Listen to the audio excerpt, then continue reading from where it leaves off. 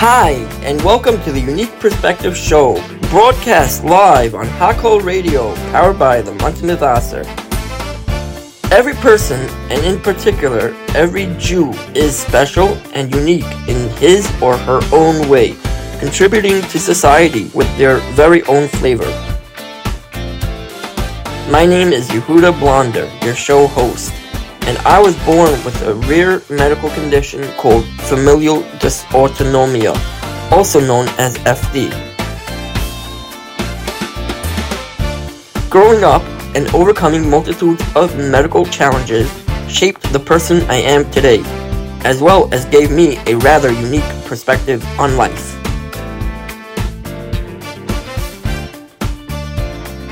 On this show, we will be sitting down with amazing people with unique perspectives in life, who will give us a glimpse into their lives and what makes them who they are.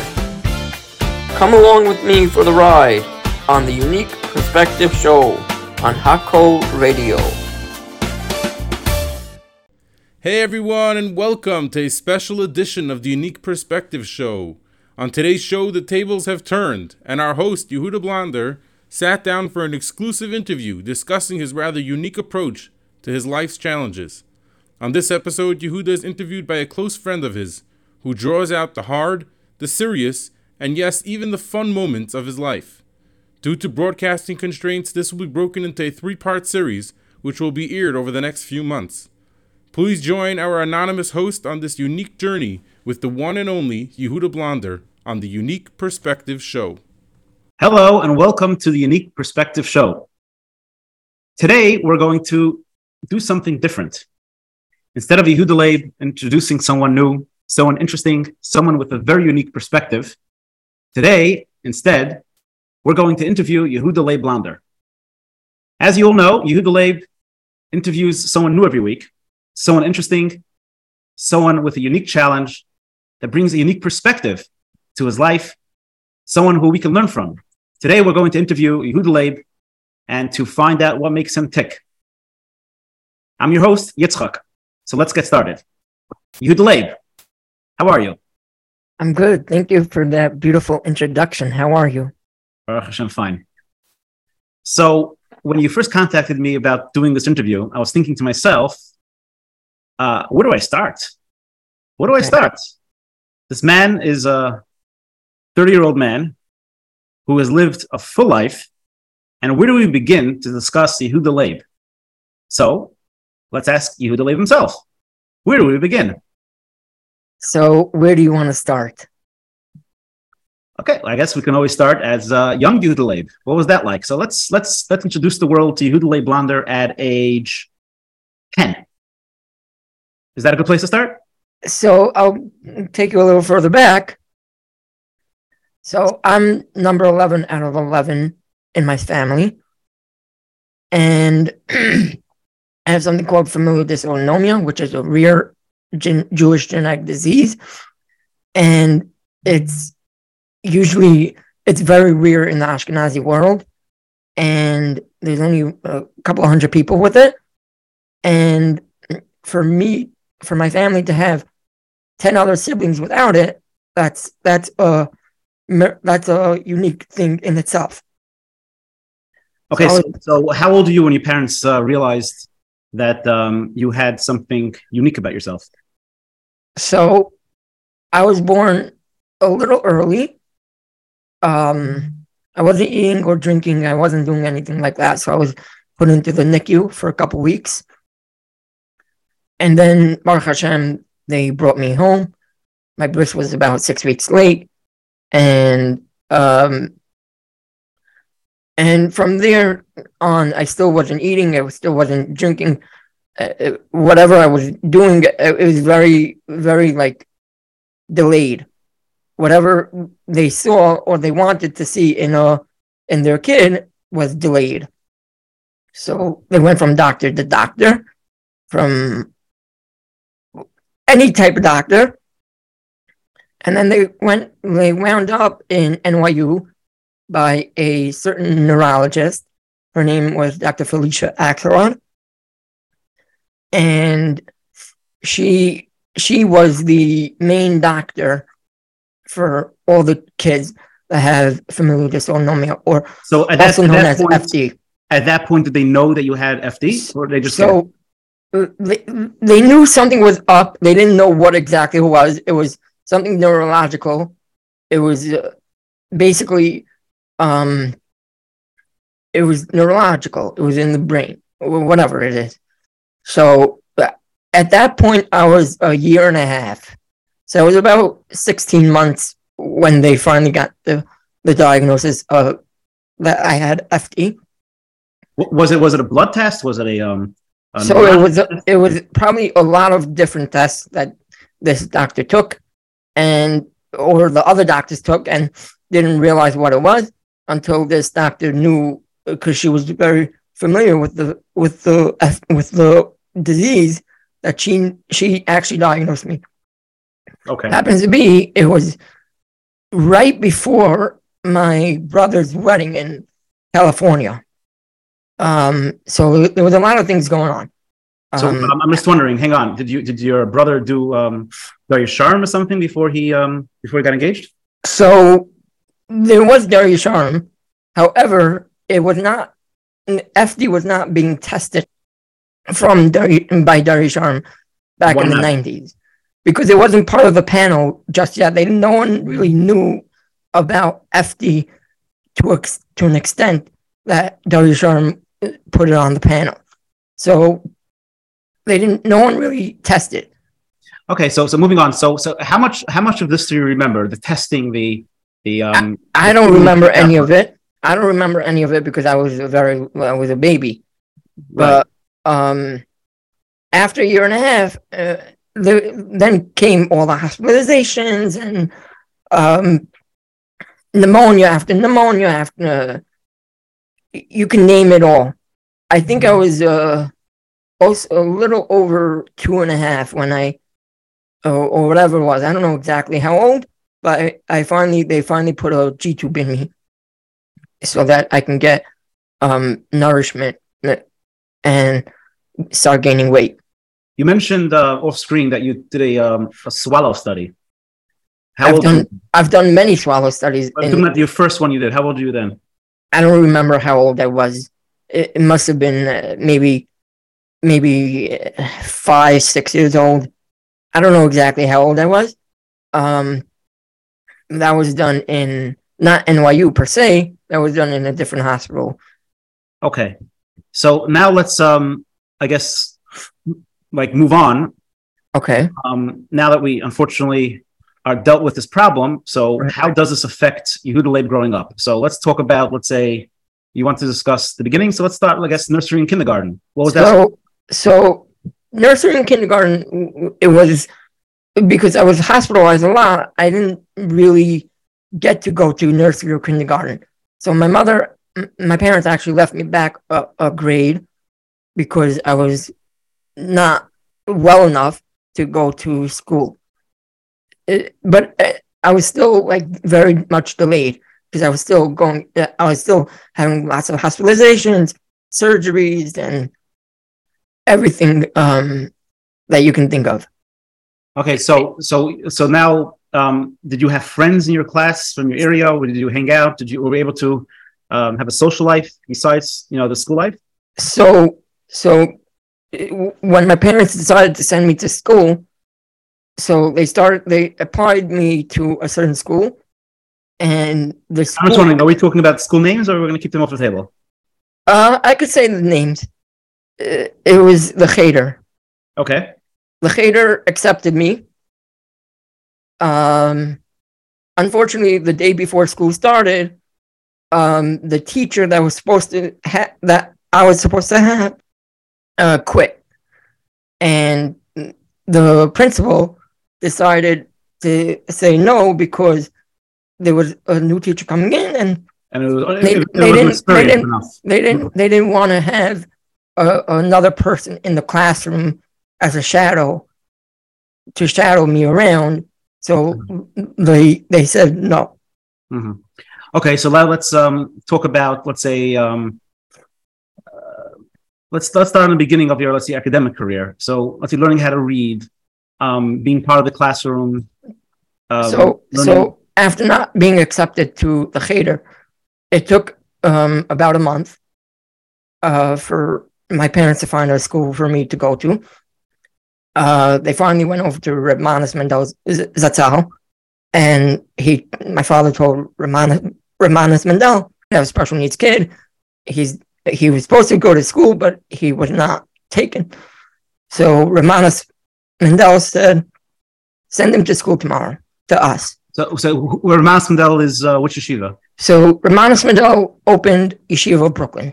He was the pioneer of Yeshiva Brooklyn, and he was the best person that happened to us because he gave me a chance to be in school in a proper school setting. And so this was so hang on. So you went to Yeshiva Brooklyn starting what age? What grade? So I started in, I want to say pre-1A, or right before pre-1A. So kindergarten. Kindergarten or pre-1A. Not exactly sure.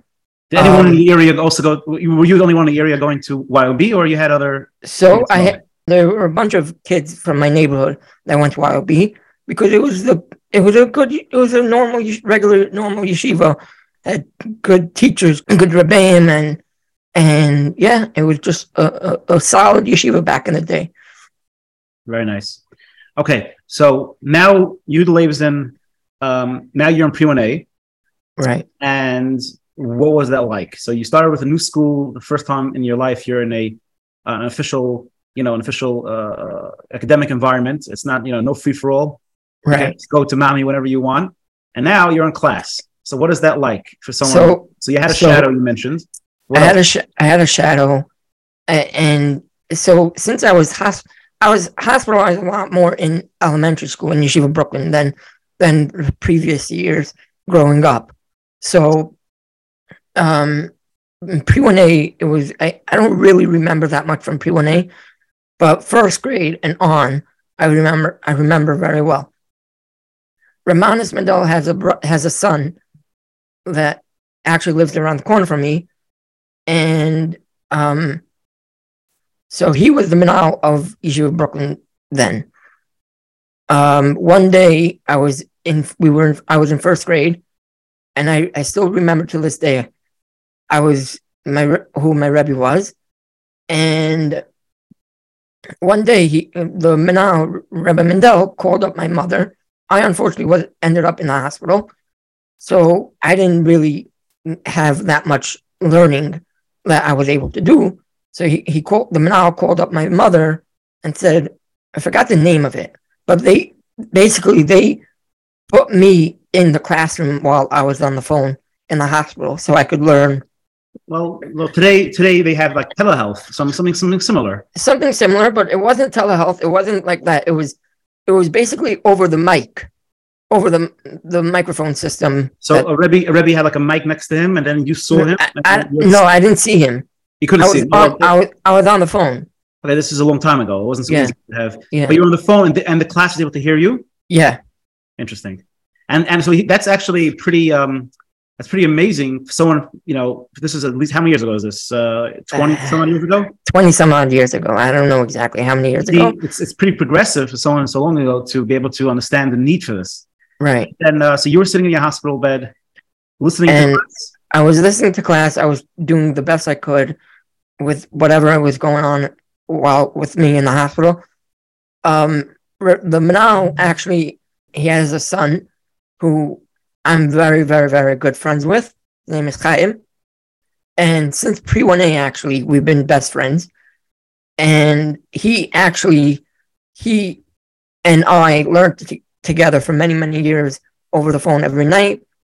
And when I wasn't in yeshiva or whatever, he would bring home my homework and stuff like that. So I have very, very, extremely great appreciation to him and to his family, especially to the whole Mendel family.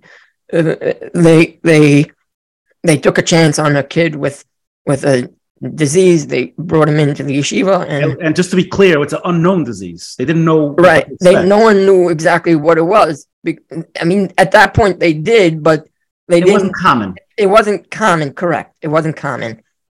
So it was, yeah, he brought home all the work. A lot of times I was able to go to yeshiva in the morning, but unfortunately with FD, you can get sick at any point in time of day. So I would get sick, start not feeling well, and I guess the secretary would call your mother, and then it would be. So I would go to the secretary. I would go to the office, and call either my mother or father. Back then, we also, don't forget, the cell phones were also not that common back in the day because there was not that many cell phones, and if you had a cell phone, you were very, very rich. So your parents weren't necessarily reachable. Right. So my father worked in wherever, and my mother was home with her other kids. So it was very hard, but she always made the trip out to Flatbush, to Yeshiva Brooklyn to pick me up. Does your mother drive? My mother does not drive, so she either walked or either took a train or taxi, whatever it was. How far is YB from your house? It's about 15-20 minutes. It's not far.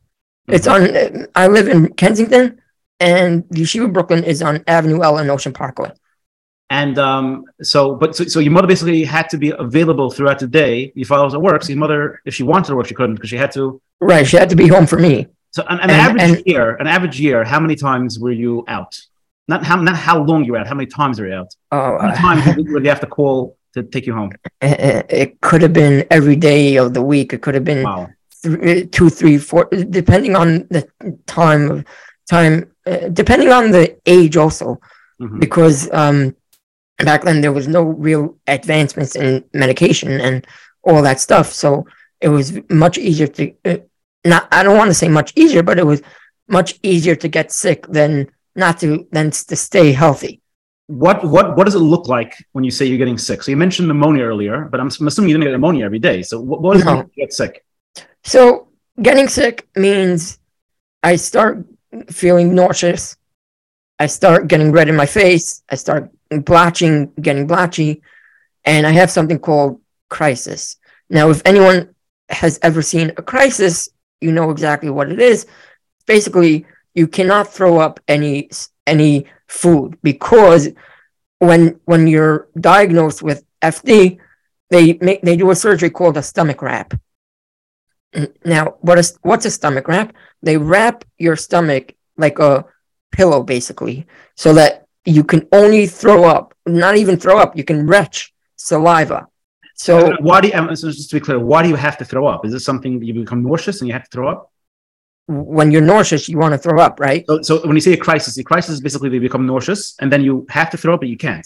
Correct. You want to throw up, but you can't because you have the stomach wrap. So you only retch saliva. Okay. And the outcome of that, what happens afterwards? So it really depends on if you catch. Right now, if you catch it early enough, it can go away within a couple of hours. But if you don't catch it right away, when you say catching it right away, you mean there's some kind of medication now that mitigates the issue? So there have been medication. It's called whatever from day one, but it helps lower the blood pressure and heart rate. And that makes it less nauseous? Sometimes, yeah. Mm-hmm. So but sometimes you need more than one dose. So if it's effective, the point is that ultimately you're not nauseous anymore, and then you don't have to retch, and then you feel better. Right. You go to sleep, and you. So this can sometimes come on, like at the onset, there's no indication it's going to happen. It just happens. Correct. We will be right back after words from our sponsor.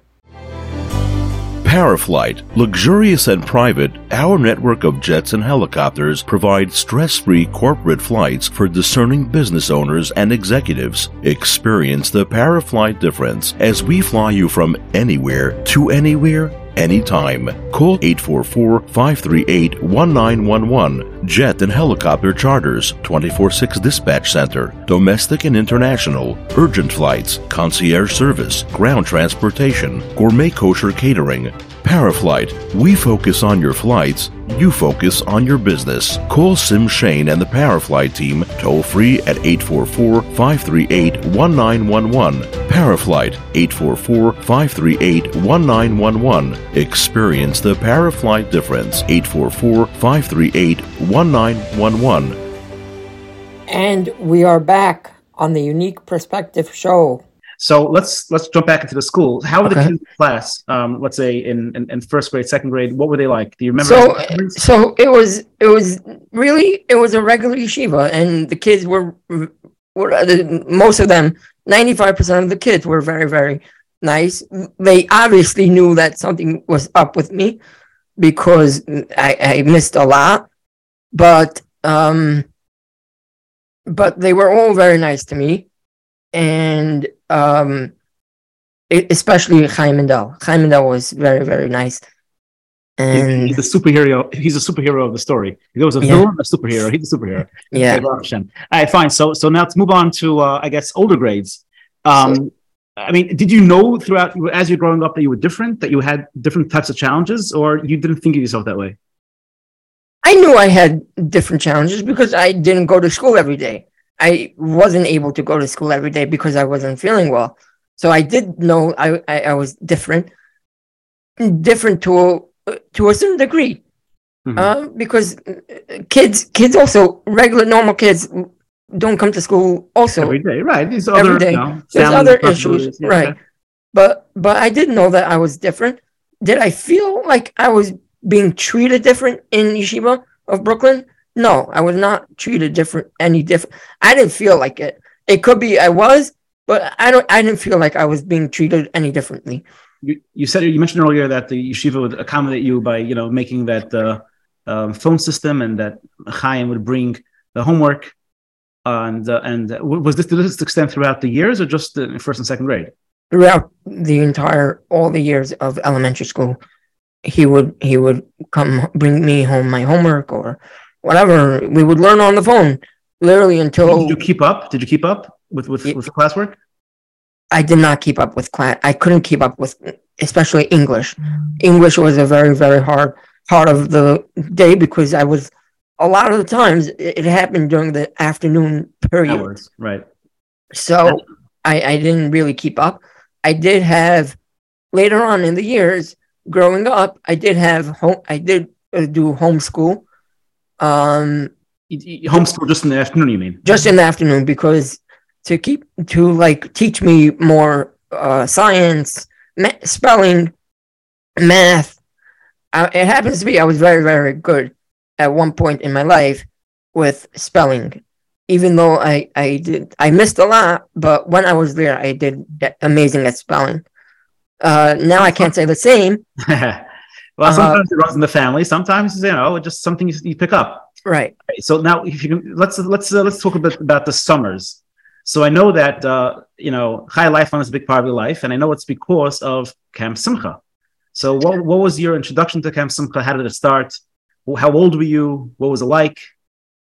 Great question. So I don't want to be a Balgaiva right now, but my pediatrician was Dr. Stuart Dietrich. And Dr. Dietrich, I was in his office one day, and I don't know exactly who was there with me, either both my parents or just my mother. I don't remember exactly. He said, "I'm opening up a camp for special needs kids, and I would like for you to send your kid to camp." My mother, not unfortunately, but she said, "Absolutely not." However, my father's like, "Absolutely. Take him for however long you want." Yeah, it sounds like your father took care of you more than your mother. And maybe he was just, sick and tired of you. He was sick and tired of me. So that was when I was. That was when I was 6.5 years old. So so I started Camp Simcha. I mean, I was the first applicant and first acceptantee into Camp Simcha Special in 2001 when I was 6.5 years old. And just to be clear, Camp Simcha Special is what exactly? So Camp Simcha Special is a camp for people with chronic illnesses such as FD, CP, MD. As opposed to Camp Simcha regular is for kids with Yanamachla or cancer. You want it?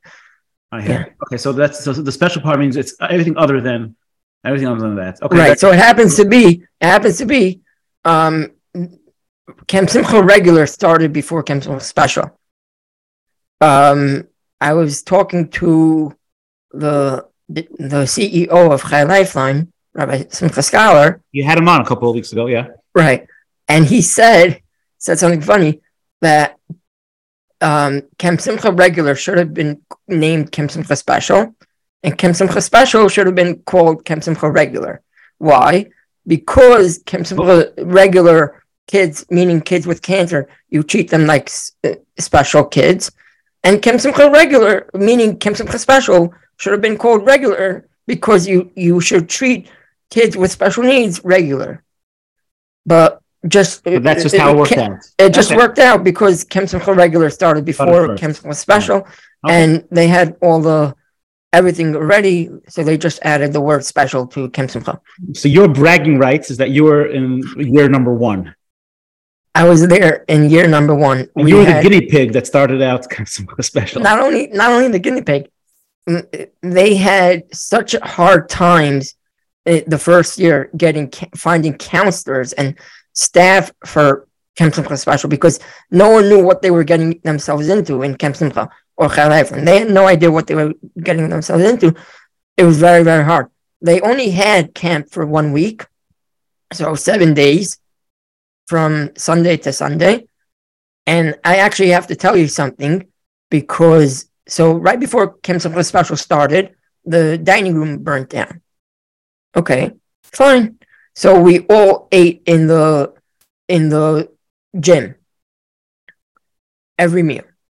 However, me with FD, I was sick the entire week. That's the first week that they're starting out with? It was the entire first week. Now, it was 1 week that year. So I missed everything. Friday night came. I woke up and I told my counselors, I want to go to the Friday night meal. In the gym? In the gym. And lo and behold, they took me, I guess, in a wheelchair. I don't remember exactly what they did. They took me and I sat with Dr. Dietrich on his table, and we had a gorgeous Friday night meal, and I think I got sick right after the meal. But you got that one little taste of Chai Lifeline Special. Sorry, Camp Simcha Special that first year. Listen, you have bragging rights, and you do have a right to be about Gaiva. And, you have other things to brag about, but this is definitely one of those. Okay, so let's move on. So that was Camp Simcha. And as time went on, it became more and more of an official... It's definitely more of an official camp nowadays. Now it's between 10 and 14 days per session. How many years did you go? So I went from 6.5 till I was 18 years old, with 1 gap year in between. But later on, I'll speak about that gap year. All right, so you basically were there for quite a while. That's yeah. You watched it grow up to an extent. I grew up in Camp Simcha Special. I that's my home away from home. I grew up in Camp Simcha Special. How many years before Camp Simcha Special had its first year did Camp Simcha exist? Camp Simcha has existed since in the 1980s or something, but it was very small. It was not like what it is nowadays. It was very small. They didn't even have this big, massive campus that they're on right now. But when you got there, they already had this campus? So they had this campus. They bought it maybe 5-6 years before that, but then the dining room burned, and it was old. It was decrepit. It was old bunkhouses. The first year, they didn't even have air conditioning in the bunkhouses. Hard to imagine, but that's how we all grew up. it was not normal. The maintenance guy, his name is Bency Brown. He was running around. I think it was the first year. looking for air conditioners for the bunkhouses for Camp Simcha Special. No, and like I literally said, no one had any clue what they were getting themselves into. Mm-hmm. And now, just comparing, Camp Simcha Special, now they probably have everything. They have the biggest infirmary in upstate New York. They have the most massive grounds, the most beautiful bunkhouses in the world. It's just absolutely amazing. Every year they do something very nice for the kids, something new. Okay. Last year they did a whole new outdoor thing. This year I don't think they did anything major, but they redid some things. Now they're busy with the rain, so I don't know what they're doing these days. Yeah, wow. It's been a weird Look at that rain last night. It's been a weird week. Okay, so moving on. So let's discuss Yehuda Leib at, I don't know, 6th or 7th grade. So what was that like? So at that point, I'm assuming you sort of came to terms with the differences you had. Right. At this point, you're probably, I don't know, 11 or 12 years old. I was 12 years old in 6th grade. Okay. And Chaim and Del is still a friend of yours? We were still best friends. We still learned every night. And yeah. And what was different? I mean, what would you say is different in terms of your life, in terms of your general day, when you were in 1st grade to when you were major difference. I was getting much healthier to an extent that I was able to stay most of the day for Hebrew and for English also in 6th grade, 7th grade. Mm-hmm. And this is because you better able to manage your crises, or just because you were healthier in general? You were eating better? We started to be able to manage my crisis much better, but I grew up and I was growing up. I was 12 years old in 6th grade. A 12-year-old with FD back in the day was not unheard of, but it was quite impressive, and each day I was getting better and better. Could you describe something you did differently in terms of your regular schedule, I just had lots of therapy, lots of feeding therapy, oh, by the way, I forgot to mention, I didn't start eating really good, big foods until I was in 5th grade. What happened was, in 5th grade, I started having something called seizures. It's seizures. And one of the doctors that we went to put me on a medication, and they didn't warn us that it's basically you get starving and you start eating a lot. Okay. So the side effects is that you're hungry. Side effects, yeah, it makes you hungry. So I was dealing with seizures also from 5th grade through the beginning of high school. But what happened was that, so I started eating a lot, and a lot, and a lot, and a lot, and it made me sick because I couldn't stop eating. I was eating and couldn't stop eating. At this point, you were eating through a feeding tube? I was eating by mouth. Eating by mouth? Yeah. I was eating by mouth with my feeding therapist, who came almost every single day. I don't know exactly how many days a week, but she came almost every single day. And I started eating and gaining weight up until finally they decided to put me in the hospital in 5th grade, or was it the beginning of 6th grade? I don't remember. No, I think it was the end of 5th grade that they put me on something called an EKG, and they put me on a certain medication that stopped the seizures, and that stopped the need for the other medicine that made you hungry, and then you slowed down. Right. Well, I had other medication in between the one that made me eat a lot. But what about so when did you actually start eating full foods? In 5th grade. Oh, so I wanted to know your day. So your day got better because you ate better. I'm assuming you slept better. You were able to manage. I was not sleeping. You were not sleeping. I was not sleeping better than I was. It was the same. Same.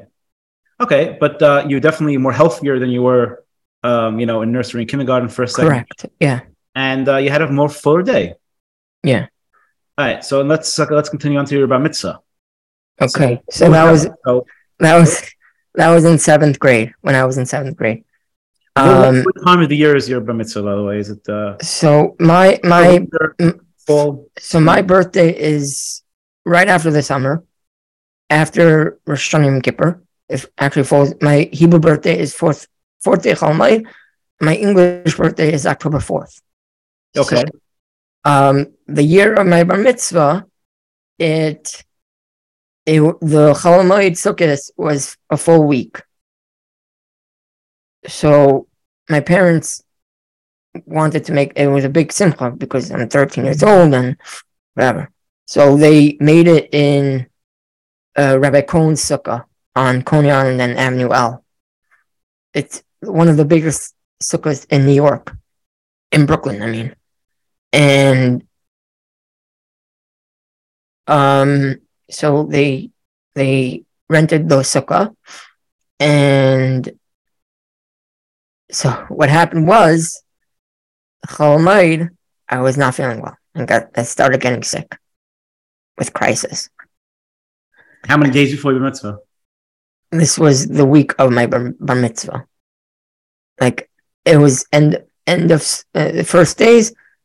Literally, I got sick like at the end of the first day, second day, whatever. The second day of first day Yantif, and they didn't know what to do because my bar mitzvah was on Thursday, and I was sick like a dog.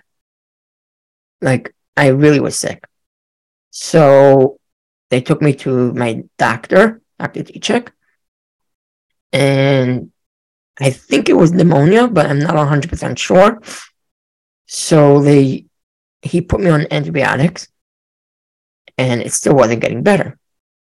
I still remember to this day, I was lying in my bed or on my couch. I don't remember where it was, but my sister comes over to me and says it was raining outside. And when it rains, it gets worse. You can't have you can't the sukkah, you mean? You don't eat in the sukkah, right? Okay. So for plan B, it was in the basement hall of Rabbi Cohen's shul. My sister comes over to me, starts singing, "The sun will come out tomorrow, tomorrow. The sun will come out tomorrow." Anyway, lo and behold, the day of my bar mitzvah, 4th day Chol Hamoed, it was a Thursday. Thursday night was Hoshana Rabbah. The sun came out. It was gorgeous, beautiful day, and I was feeling amazing. Baruch Hashem, thank you Hashem. And everyone was just in awe. First of all, because of the rain, and second of all, because I was feeling much better, so yeah, my bar mitzvah was for the ages. I think it was still. When did you put on tefillin for the first time? So I put on a month before. My father put. Either way, it wasn't really a right. Wow. So, the bar mitzvah, since Kem Simcha Special was pretty new back then. It was 06, 07. Everyone came. Like, literally, the entire Kem Simcha Special, all the staff came. Plus, my family is big, Kenai, and I have regular friends. Like, I have a whole class of friends and family friends. I don't know exactly the number, but I think it was tossed around by between 600 and 800 people that came to the bar mitzvah. Amazing. And so originally my father did not want me to say pshato, but I have a brother who learns a lot, Baruch Hashem. He lives in Lakewood, and he wrote me my pshat. And my father practiced with me, practiced, because I had a very hard time speaking back in the day. Well, you still have a hard time with the Yes and no. I'm getting much better, but back in the day it was very hard. So it just, like, I kept on whatever, I was practicing. And we have a video of my bar mitzvah, and if you look at it, I totally I don't want to say killed it, because killing was not a word back then, but you did a good job. I did a good job, if you may say so yourself. Yeah. And it just was a complete, what can I say? I can't say anything more about my bar mitzvah than it was just absolutely amazing. I had Shlomi Dax sing at my bar mitzvah. How many people know? May not know who Shlomi Dax is. Well, I just had Shlomi Dax. He became famous again a couple of months ago. Shlomi Dax was the guy. He was the guy. The guy. My all-time favorite singer, Shlomi Dax. Shlomi Dax was the guy. He was the big guy those days. Yeah. Nice. Okay, so let's move on a little bit. So, you graduated. I'm assuming your yeshiva. Hopefully, unless you decided to cut, but you graduated yeshiva and then you went to high school. Right. So let's talk about that. So okay. You went to high school, obviously in 9th grade. So the last year, hang on 1 second. The last year you were in YOB. You still went to Camp Simcha, right? Yeah.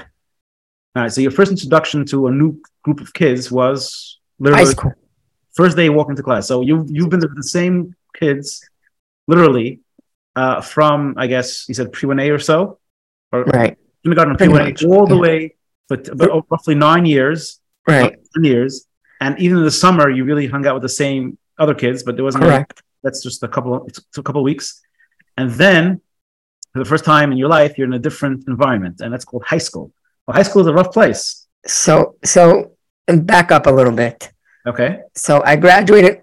So when I was in 8th grade, it was different, because already when I forgot to mention this, but when I was in 3rd grade, we got a new manal in Yeshiva Brooklyn. His name is Rabbi Aram, Rabbi Zvi Aram or something like that. So he became the new manal in Yeshiva Brooklyn, and so when I was in 8th grade, as all boys do, you start looking for high schools where you want to go to. So I really wanted to go with friends to wherever they were going. Now, however, with FD, being that I have FD and I get sick a lot, you couldn't go out of... I couldn't go out of town. My number one choice was Darche, but I couldn't go there because it was too far. My second choice was Tartamima. That was a little far. The third choice, which was not my number one choice, not my number one and number two, I went there. I did not go with anyone. So just before, hang on. So the boys in your class went mostly where? Like a guy like Chaim Mendel, where did he go? Chaim Mendel went to Peekskill. Peekskill in 9th grade? Yeah. Okay, but most of the boys went to Peekskill, and they went so far. No, they all went to other places. One went to Chavetz Chaim, one went to I don't know. The YOB themselves had their own high school? I guess not. So they used to have their own high school. It was run by my cousin, actually, for many years. But by then, he already moved to Lakewood, and there was no more high school anyway. So I was just wondering, how many kids did you have in your class in YOB? We had, I want to say, about 30. And they scattered all over the place? Yeah. We will be right back after words from our sponsor. A mashal, a story, halacha, drush, divrei Torah, quotes and sayings galore. No matter what type you are, there is something in Torah Tavlin for everyone. Torah Tavlin is a compendium of stories and sayings, wit and wisdom from our Torah leaders and greatest gedolim throughout the generations. Torah Tavlin is read by over 50,000 people weekly and has a collection of over 10 svarim in print. Sign up today to receive the Torah Tavlin weekly newsletter by sending an email to subscribe@torahtavlin.org or by filling out the form by visiting our website at www.torahtavlin.org. Torah Tavlin is a 501c3 nonprofit organization, so all donations are tax deductible. To donate or for sponsorships and dedications, please visit us on the web or send an email to donate@torahtavlin.org. And we are back on the Unique Perspective Show. So you went to this other school, this new school for the first time. And so let's describe that. So I went to a new school for high school and with no one. I didn't go with anyone. The first day of high school, I see a kid that whatever looks similar to what Chaim Mendel was. Okay. I say, hello, how are you? My father was with me. Okay, whatever. That was that. I went from 30 kids to I want to say 13 in my class in 9th grade. Wow, it's a small school, okay. It was not a small school. It was considered the base share. So the grade itself was pretty big. It just had a smaller base share. Correct. And you were in the base share because you sort of had I'm not really sure why I was put into the base share. It could be because I was far behind, or I wasn't such a good learner. I learned, but I wasn't like one of the top boys in my class. So yeah, I was put into the base share for a reason, whether it's because I wasn't feeling well and I was far behind, or I just wasn't a big learner. So I was put into the base share. And I think there was 13 kids, if I'm not mistaken. And the owl share had about, 25 kids, 25, so about 40, kids. About 40, 45 in the grade. Yeah. Okay. So okay. So this kid that looks like Chaim, who is he? He's some random kid that I just saw in high school. I don't know his name. You had some familiarity, so you felt a little, you felt comfortable in a weird way. Yeah. Like you had mom's kiddush with you, you had like something to hold on to. Right. And yeah, I thought I did. I thought I had someone that I could hold on to. And how were your rebbeim there? Did they deal with your issues, or they sit away? The rebbeim, so my 9th grade rebbe was already pretty much at the end of his career at the yeshiva, so he didn't really do anything. My Bekis rebbe was new to the yeshiva. I think he only lasted there a couple of years. So he also didn't really take any initiative in helping me or doing anything like that. Hang on. At this point, you were mostly still in yeshiva, or you went back to the good old days where you're in the hospital half the time? So for the most part, I was in yeshiva. Once or twice, I ended up in the hospital. But for the most part, I was in. Forget about the hospital. I'm talking about, say, like the crisis. Oh, crisis! Yeah, crisis was all this. It was pretty much the same. Not as bad, but it was still there. It's still going to be there till Mitzvah Hashem Ad Mei V'Esrim, but that's just part of life. But the question is, so in YOB, you said he had his telehealth, sort of whatever that was, that contraption that helped you sort of keep up when you weren't there. Did they do something similar to that in his other? So the high school did not do anything. They didn't do anything. First of all, the principal was at the end of his life also in the yeshiva. Oh wow, he came out a bad year. Okay. And no, he stayed through most of my high school years, but right after I left, he retired from the yeshiva. He left from the yeshiva. So he also was not that involved in helping the situation. How are the boys in the class?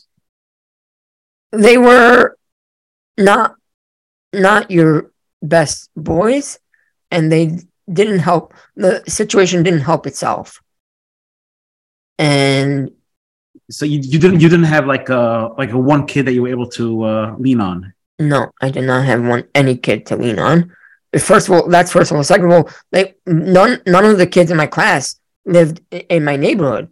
Wherever the yeshiva was, they didn't live in the neighborhood at all. So there's no like out of class. No, nothing did anything. So that you couldn't, they didn't help you. Did they stop you? Did they give you a hard time? You're talking about the yeshiva or the boys? Well, let's, I guess, talk about the yeshiva first. So the yeshiva, you said, didn't really help you. Right. Did they just let you do your thing? Or let's say, for example, if you had to go to a doctor's appointment, did they give you, like, you should do it during Beinas Darim, or did they didn't give me a hard time. They knew somewhat of the situation because the Manal actually was, we know the Manal's brother very well, so the family. So he knew sort of the situation.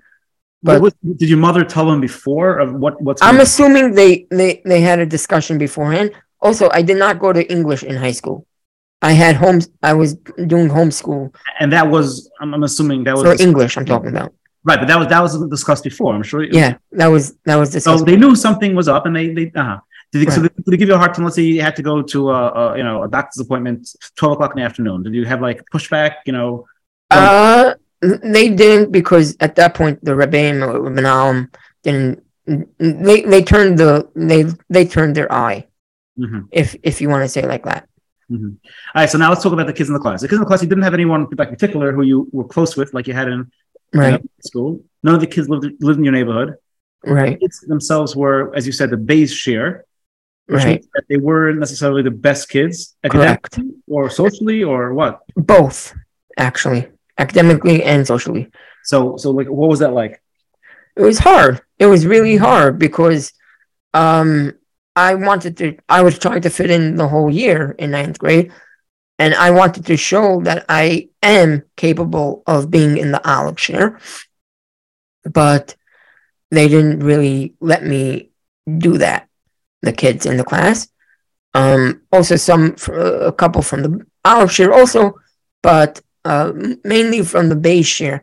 They didn't really help the situation, and they really they took me for a run for my money. Mm-hmm. So, do you want to elaborate on that? I mean, it took you. So yeah, I'm going to elaborate. So when I mean they took me for a run for my money, they bullied me, and I remember vaguely, not vague. I remember distinctly. I was home one night.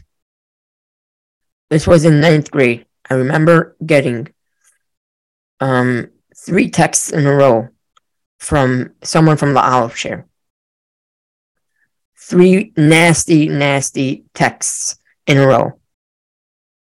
And I was like, no, this can't be happening to me. This cannot be happening to me. This is someone not even your class. This is someone not even in my share. So this was at night. The next morning, I come into yeshiva, and I want to tell them now what happened. I want to show them. I want to show him that. I want to show them all the texts. The kid comes up to me and says, because I was at the Manal's door, it's like, don't show him the texts, or something to that effect. I'm like, why not? Why would? First of all, you're not allowed to have a phone in yeshiva, whether or not it was in yeshiva during yeshiva hours. You're not allowed to have a phone. Why can't I show them now the texts? Hang on, you had permission to have a phone? So I had permission to have a phone because of my situation. I had permission to have. And this guy got your number and he sent you text. Okay, so you're standing at Manal's office. You want to show the Manal? He's like, you can't show him the texts. I'm like, so me being naive and young and naive, I deleted the texts. All your proof is gone. My proof was gone. I can't show them now that I received 3 texts in a row. I was like, okay, it's whatever. It is what it is. Texts don't last anymore. They don't last. Once it gets deleted, it's deleted for good. Yeah. Well, I guess yeah. Anyway, so now you're faced with the situation of being bullied and no one believes you. Right. No one believes me. I didn't tell anyone. I didn't tell anyone about me being bullied in 9th grade because I thought it was still just going to be a phase. How much into the year did this happen?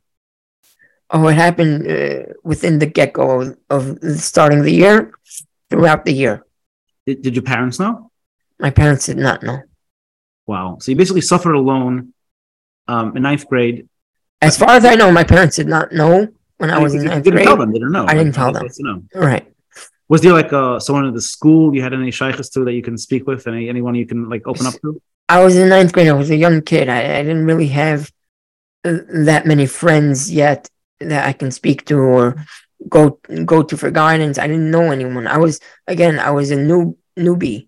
I was coming from a different yeshiva. I wasn't coming straight from elementary. And so the rest of the boys in the yeshiva were there from elementary? Most of them, or a substantial amount of them? Substantial amount were from the same elementary. And this boy that was bullying you in the Aleph share, he was also from... Yeah, he came from the elementary. He went straight to high school, meaning the same school. So after this story, did he leave you alone, or he kept bothering you? Kept bothering me, throwing papers at me, talking bad stuff to me. It just was really, really, really terrible. And I remember one day during Bikiyas, the kid in the base here with me said something to me, and I got really, really upset, and I left. Hang on, I'm sorry, just to understand the situation over there. The kid in the base share, this is a kid in your class. Correct. And this is a kid you also had trouble with? Besides the Aleph kid share? Besides the Aleph share. Were they in cahoots together, or did they do this together, or just... I don't know if they were I never found out if they were in cahoots together or they just did it themselves. I never found out.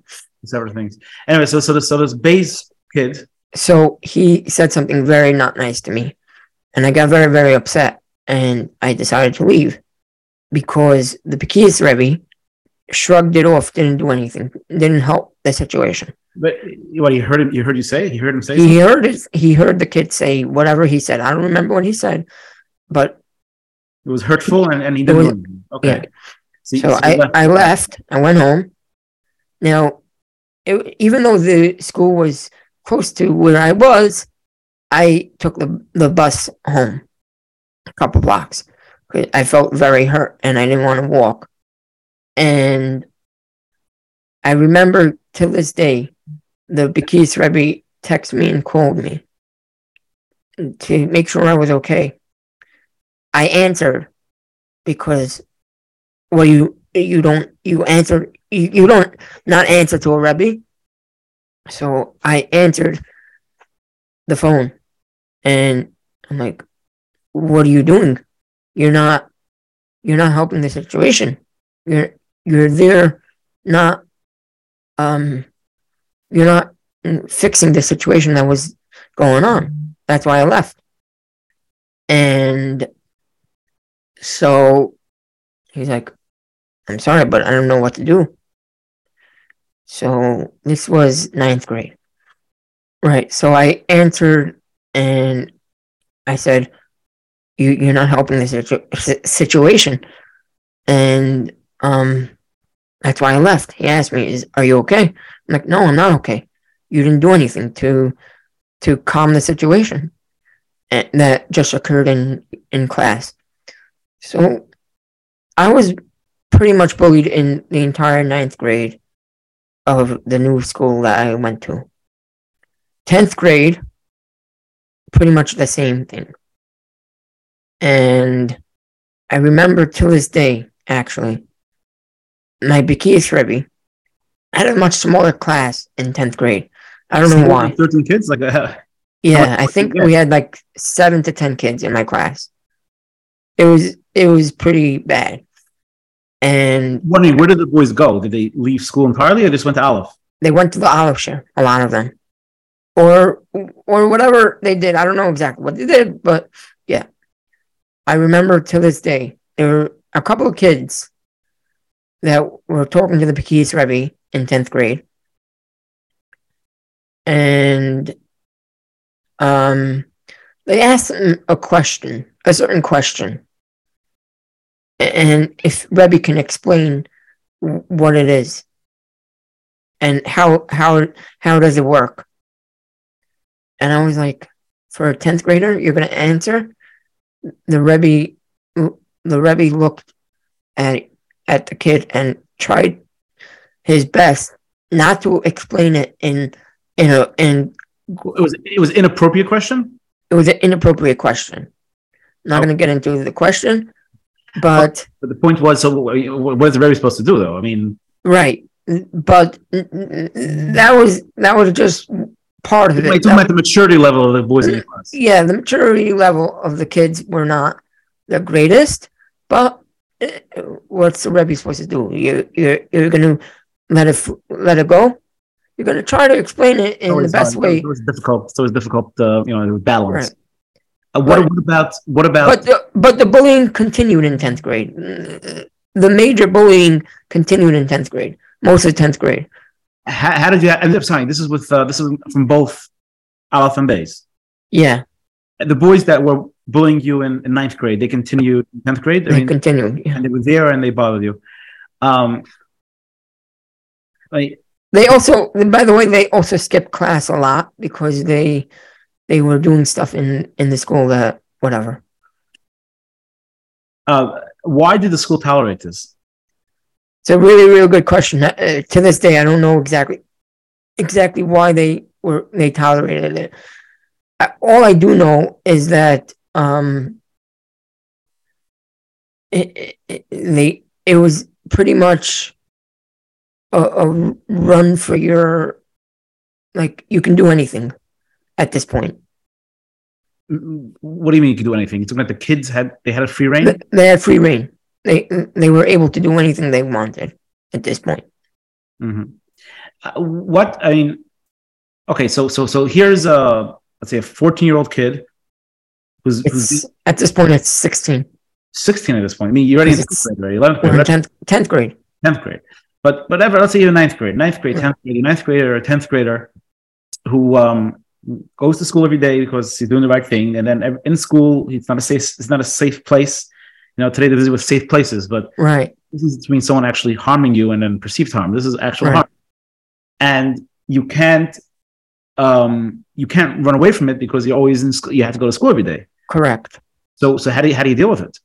I didn't. I think your parents didn't know about it. My parents still didn't know about it. So some people already in downstairs already in that yeshiva knew something that was going on because downstairs. Downstairs, you're talking about the office. You're talking about what? In different base matters. Oh, the Bismanish of the yeshiva. The yeshiva is people in the Bismanish. Older kids know, but older grades. Yeah, because they saw me coming down a lot, talking to the boys and schmoozing with them and stuff like that. So they escaped the situation by going to the older boys, hanging out with the older boys. Right. But so what? I mean, how did you go to school every day? I mean, I would probably just I don't know. I woke up. Start throwing temper tantrum. I woke up, and whether or not it was a good day, bad day, there was nothing I can do. At this point, I'm still 15, 16 years old. I'm not going to tell my parents what's going on. I feel ashamed. You were ashamed to tell your parents? Yeah. You felt that this was your fault? I felt like it was my fault to a certain degree because I wasn't doing anything special, meaning I wasn't being a special kid. I wasn't given the special treatment in the school, but I was I wasn't there a lot, so I didn't like. Yeah, I didn't. I So didn't. you felt that your parents would be upset at you. I mean, obviously that's not true, but you felt your parents would be upset at you for being bullied. Right. That's like classic abuse. Yeah. And so again, what motivated you to go? I mean, what was your thing? You just had no choice. You felt I like had no choice. I really had no choice. if you could sort of turn back the clock, how would you do things differently today? If you I would go to. know today, what would you do differently? I would have gone to a different school. Let's say it's not possible. Let's say you're in the school. This is it. No school's accepting you in the middle of the school year. What do you do? I would have not gone to school anymore. You would basically put your foot down. You would have forced them to take care of the problem. Yeah. I don't have any experience what school goes on in schools today, but Right. do you think today it's still an issue, or is something that gets people more aware of it? They know the signs better, maybe? I think it's more weird right now, but it's definitely more weird. Meaning it's more given more awareness, but not to. It's still. I think it's still definitely happening, but to a much lesser degree. Or at least that if it is happening, people know about it more. Correct. There's more because signs. it's more. First of all, it's more nowadays. It's more open to, meaning you're more. It's more free. You can talk to people. There are people out there that deal with bullying situations, and they know how to deal with it, so they could help talk you through it. When I was in high school, it was not a taboo situation, but it was unheard of, like a little bit unheard of. Not necessarily heard of it, but you're saying people weren't aware of it. People didn't think about it. Right. Like, toughen up, deal with it. They didn't if you could tell a little boy going through your situation, or not a little boy, you talk to a ninth grader going through your situation, what would you tell him? Stand up for yourself. Go tell the people that are in charge, or your mentors, your parents. Go tell them. Don't sit around and not tell anyone about what's going on where you are, or whoever is doing it to you. Don't sit and just keep quiet. Talk to someone. Do you regret not speaking to your parents in the beginning? So I do regret it, but on one hand, on the other hand, I don't, because they're Baruch Hashem, they're older people, and they weren't really. I was their youngest, so they didn't really. Like, okay, he's. Hang on, do your parents know they're older people, or you're just saying that? Well, now they do, but I didn't want to bother them because they were older already. They had grandkids, they had married kids, grandkids. They were already on to the next generation. I was the youngest of the generation to be born, so. But you're in ninth grade. I mean, if you can't speak to your parents, who can you speak to? Agreed, but I was very. You still, even knowing all this, you still wouldn't speak to your parents about it. You still wouldn't want to worry them. Not that I would. Maybe today I would. Not back then. Meaning today, knowing what you know now, you would probably. Yeah. If you could turn back the clock, you probably would. Yeah. And what could they have done? They at least give you chizuk. At least tell you. They They would have helped. Maybe they would have told me exactly what to do, and hopefully ignore it. Whatever it is. Whatever it is. Yeah. They would have told me. I would maybe listen to them. Did you? I was very stubborn. Meaning, I was very stubborn to myself back when I was growing up, and I didn't want to. You're saying you were stubborn. Now you're not so stubborn anymore. I'm still a little stubborn. It was a passing phase. You're saying. I'm still a little stubborn, but I was back then. I was more stubborn, and I didn't want to bother them with this issue that was going on. And so did your school ever find out about the bullying, or it was never something that they put up? I'm sorry? Did the school ever find out? Do you think you once you So you were telling them now and never found out? I mean, what happened? So it's a good question. It's a good question. I don't really know it for sure, 100%, if the school ever really knew what was going on. Just to be clear, hang on. When you say the school, let's say we're talking about the Manal, we're talking about the... I'm talking about the Hanhala. I'm talking about the Hanhala at this point. I don't know really if they knew exactly what was going on. And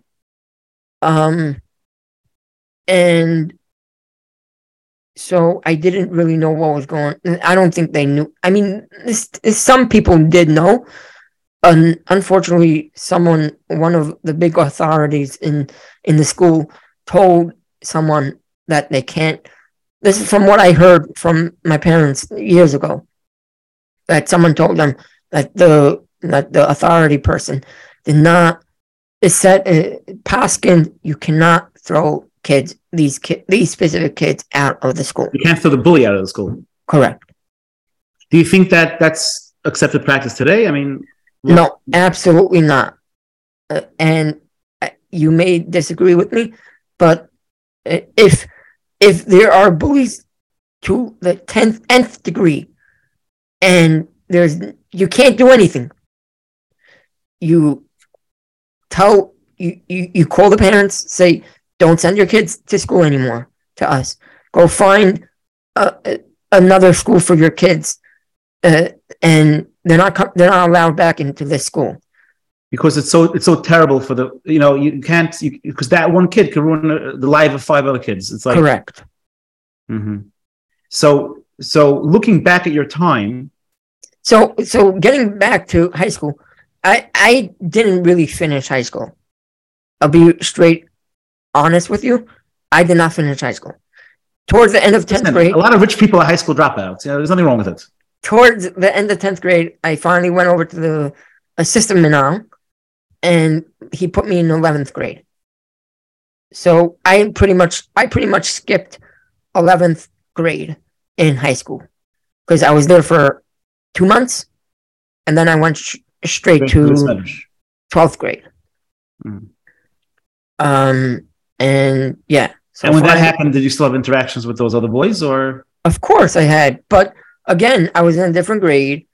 These kids in this grade, which I was officially supposed to be in, although my mother held me back a year, so that's why I was in 10th grade, not in 11th grade. So you basically went in 12th grade, you finally joined your actual class, basically. Correct. And I was friends with all of them. They were good boys to me, and we were all friends. And to this day, I speak to a couple of them. I just interviewed Benjamin Lerner on my podcast a couple months ago, and he was in that 11th/12th grade.